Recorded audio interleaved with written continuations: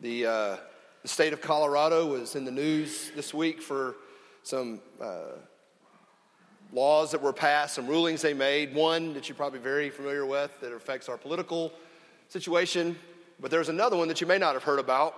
The state of Colorado voted to reintroduce gray wolves back into the ecosystem of West Colorado. This is a very controversial ecological method. Lots of disagreement whether this is effective or not, but it's a powerful illustration for what I want to share with this morning, because what they believe, what some of the scientists believe, the same thing happened in Yellowstone in 1995. Was the ecosystem in West Colorado and in Yellowstone was becoming overgrown with much grass and elk and deer, and the trophic cascade, which is the food chain, was becoming out of balance, and therefore the whole ecosystem was suffering. So the scientists posit that if they were to introduce an apex predator back into the ecosystem, it would help bring balance and health to the overall ecosystem. But that apex predator is going to bring some disruption and some destruction. That peace is going to be highly disruptive because the wolves are going to eat some of the other animals. Now, it's fascinating to read about, think about, even to study. But as we think about our passage this morning, think about this. The King, God himself, made a world that was free from sin, free from death and pain and destruction, free from manipulation and harm and sadness. It was a kingdom full of righteousness, justice, love, beauty, abundance, and order.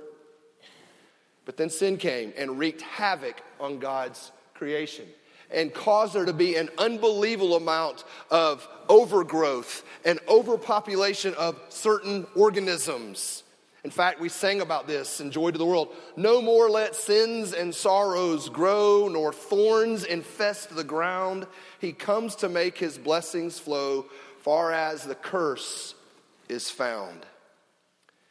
And that passage in Luke 2 is the King of Kings reintroducing a wolf into his ecosystem so that there would be peace on earth, goodwill to men. What kind of peace is this? Well, it's highly disruptive. It's a highly disruptive peace, as it should be. Jesus is the wolf that was reintroduced in the ecosystem of the world in order to bring it back to the righteous beauty that God intended. What does this mean for us? Well, if you're experiencing disappointments and disruptions and disillusionment, that can only mean the Prince of Peace is trying to alert you that you're not meant to trust anything in this world, but to give yourselves wholeheartedly to the kingdom of God that will have no end.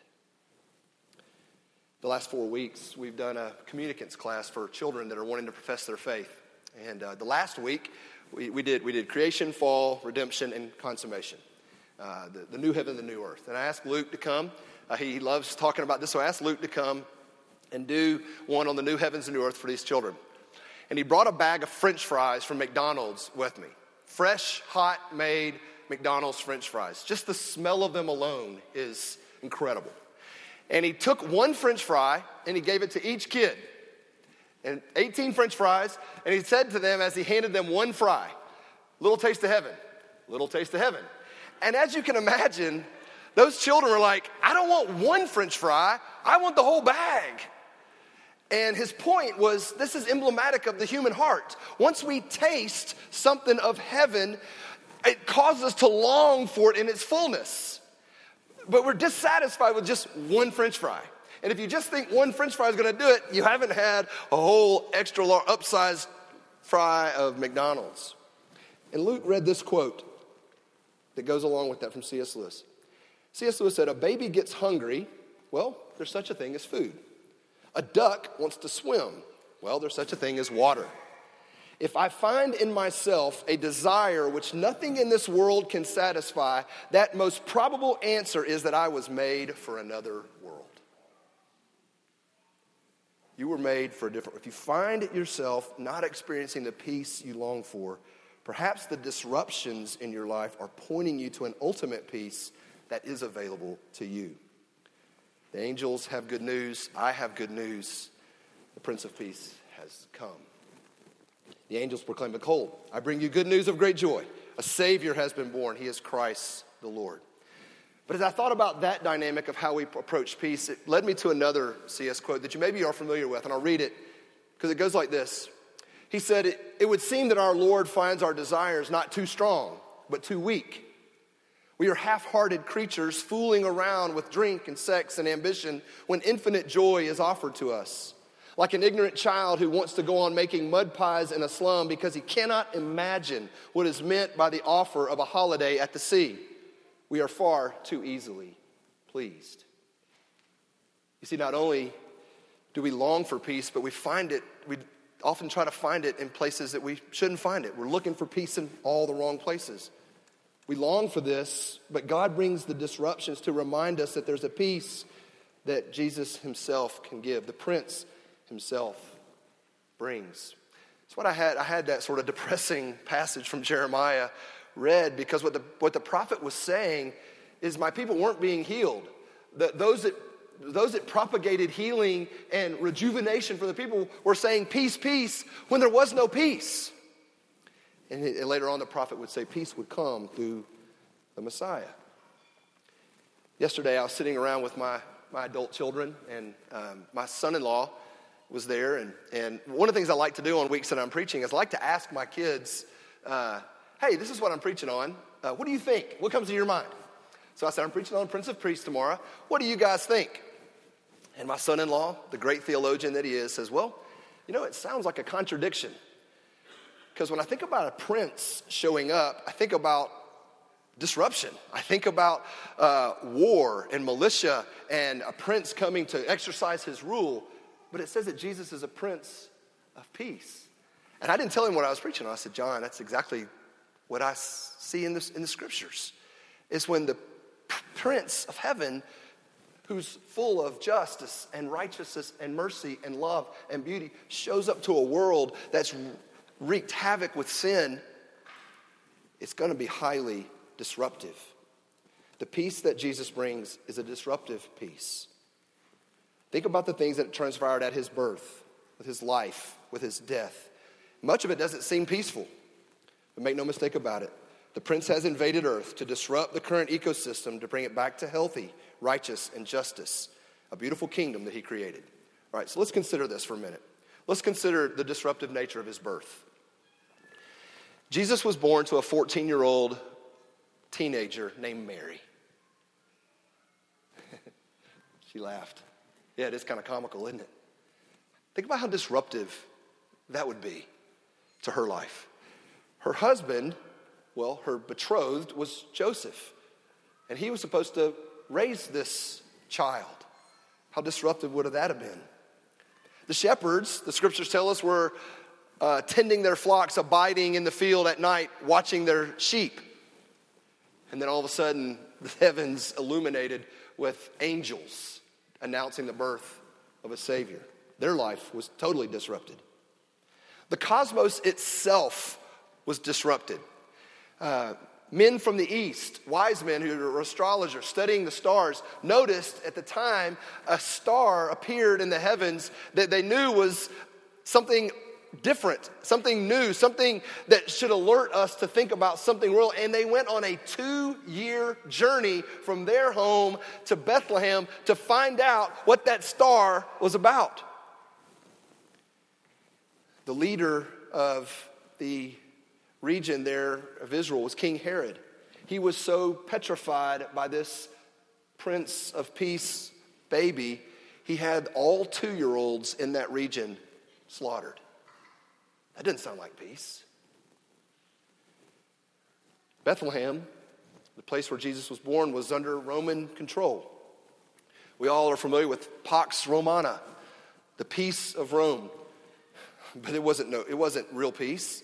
One historian said this: Rome and its Caesars had bludgeoned every foe into submission. There was, quote, peace, but it was a dark peace, and no man or woman or boy or girl could say a word against it without fearfully looking over his or her shoulder. This was the peaceful night and times that the Prince of Peace was born into. Occupied land, oppressive government, oppressive sin, people groping in darkness. Yet a light shone that evening. It was the Prince of Peace. His birth was highly disruptive. But then this child grew, and his life became very disruptive. In fact, he said to his disciples, I did not come to bring peace, but I came to bring a sword. What? I came to make the enemies their own household. I came to make clear what real peace was. He even confronted the religious leaders of that day. The religious leaders of that day told people if you just followed these rules and did these things this way, you would have peace. And he confronted the religious leaders about that oppression. He confronted the Roman government officials about their oppression. He even confronted the demonic forces in the heavenly realms and cast out demons. And he even had confrontation with human cells. And he told the lame to walk and the blind to see, the deaf to hear, the dead to rise. Friends, this Prince of Peace was highly disruptive to our system. Jesus showed us what a righteous wolf would do in an unrighteous system. And he was so disruptive, they killed him. His birth was disruptive. His life was disruptive. His death was also disruptive. On the morning that Jesus died, the scriptures tell us the sky went black and the earth shook. Its maker was on a cross. And then the scriptures tell us that the veil that guarded the holy place of God where his presence dwelt in the ark, that divided the temple from you and I. We could not access the Holy of Holies. That veil was torn in two because now the Prince of Peace had given us peace with God. The judgment of God was accomplished. And then, 3 days later, this Prince of Peace disrupted death itself. And he rose from the dead. His birth, his life, his death, his resurrection, all were a disruptive expression that peace on earth, goodwill to men, is actually true.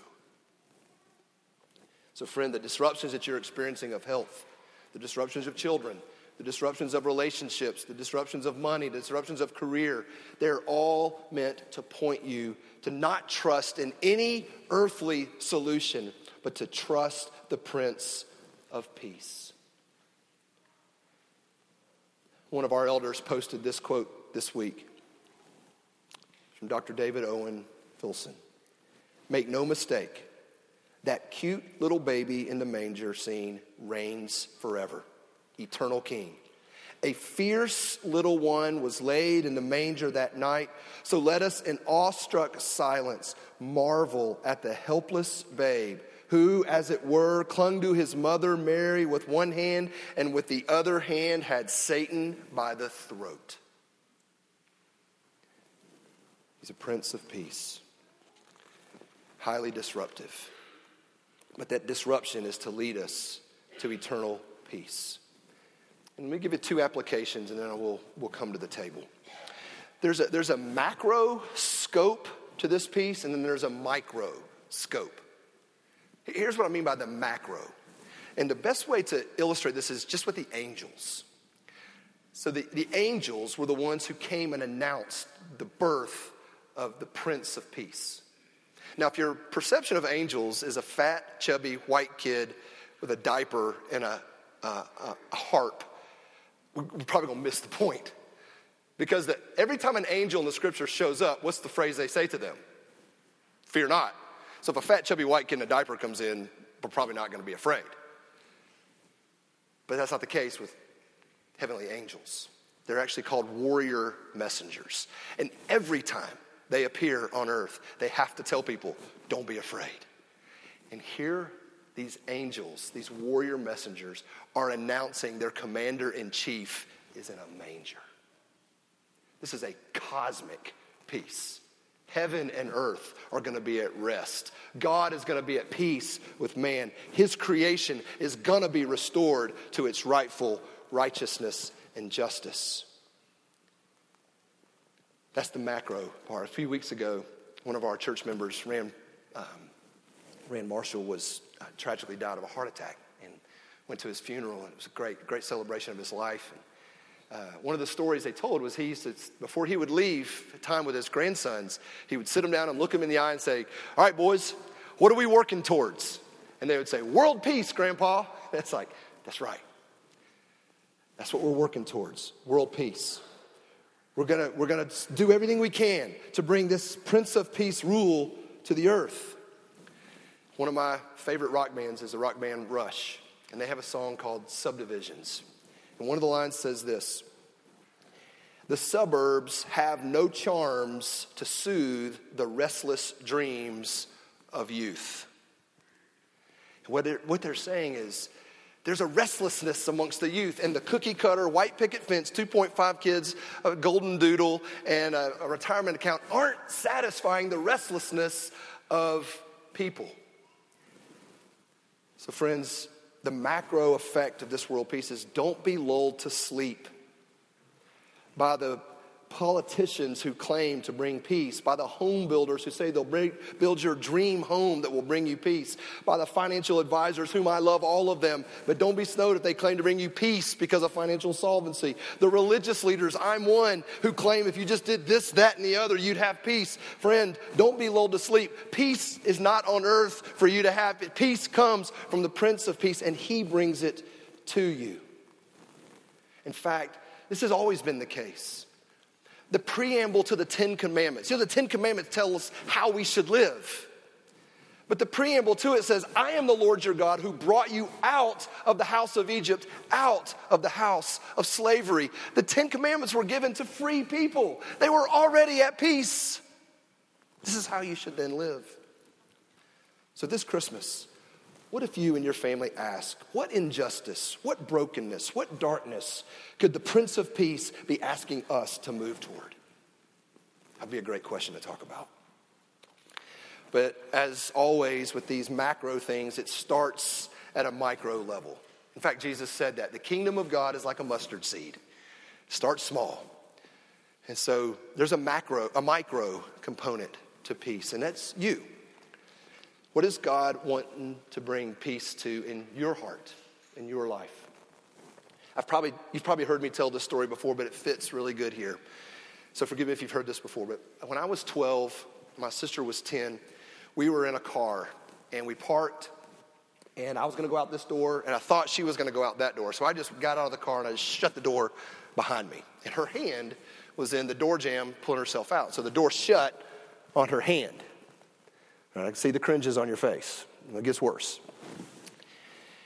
It shut in such a way that the lock was engaged, but we couldn't open the handle or unlock the door. And the only way to get everything mechanically engaged back so we could open the door was to push the door shut.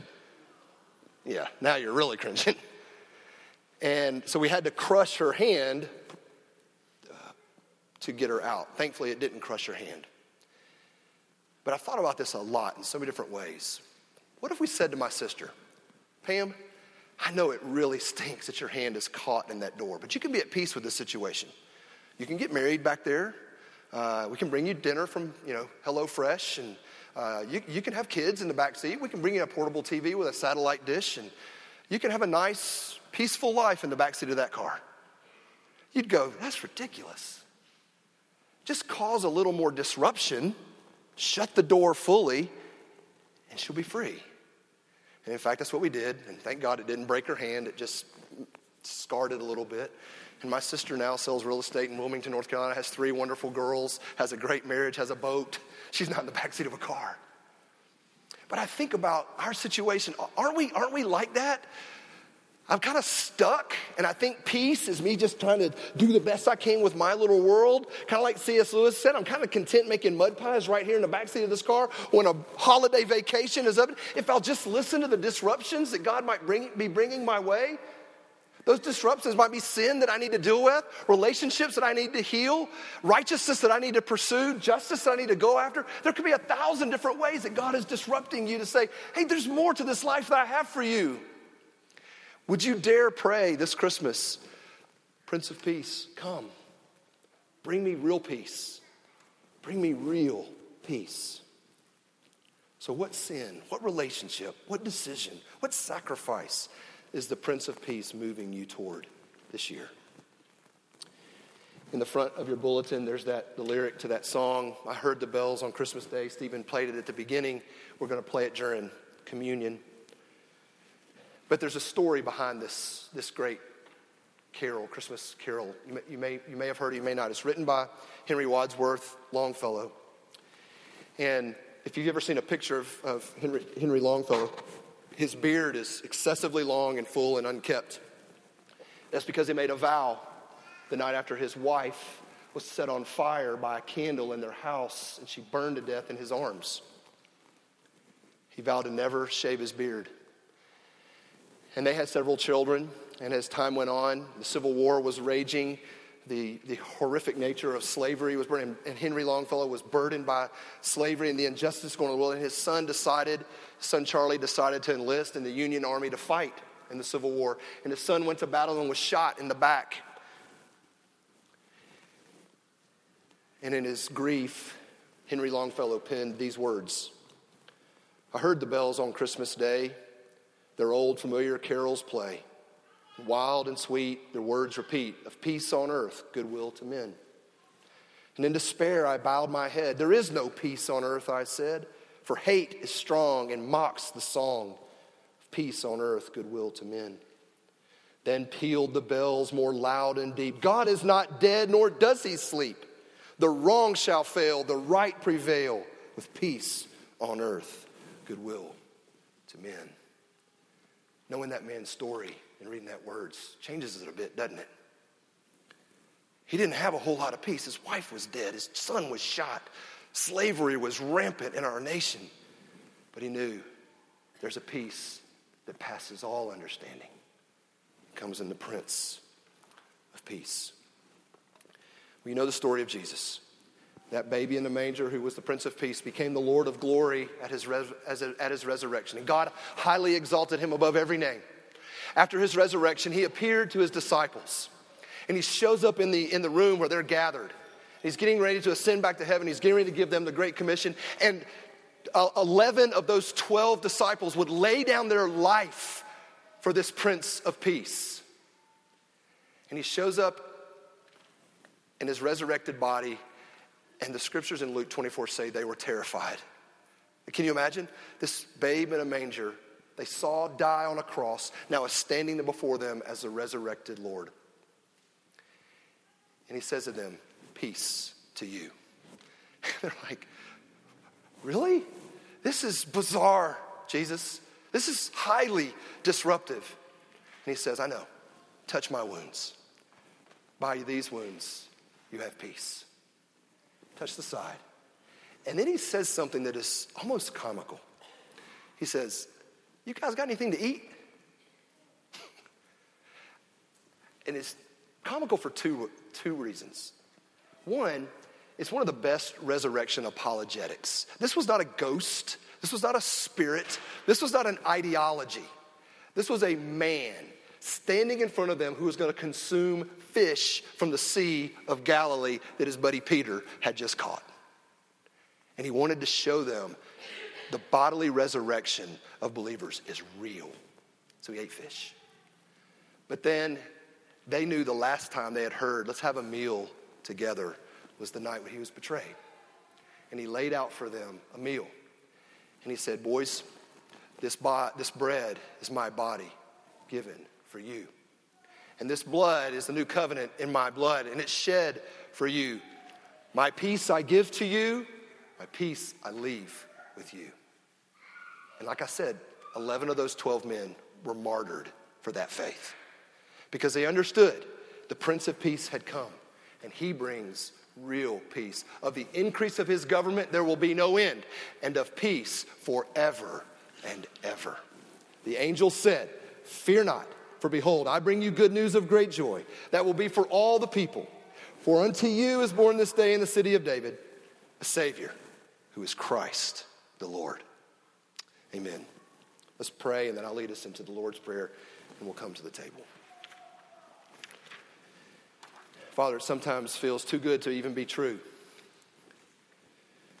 We feel like Henry Longfellow, there is no peace on earth. The hate is strong and mocks the song. Lord, forgive us for our cynicism. Forgive us for our little faith. And I ask this morning that you would increase our faith, that we would see the Prince of Peace bringing a highly disruptive kingdom to earth that will be one of peace forevermore. Lord, help us not to trust the things of this world, but to trust fully in the Prince himself. And now, Lord Christ, we pray as you taught us to pray. Our Father, who art in heaven, hallowed be thy name. Thy kingdom come, thy will be done, on earth as it is in heaven. Give us this day our daily bread, and forgive us our debts, as we forgive our debtors. And lead us not into temptation, but deliver us from evil. For thine is the kingdom, and the power, and the glory forever.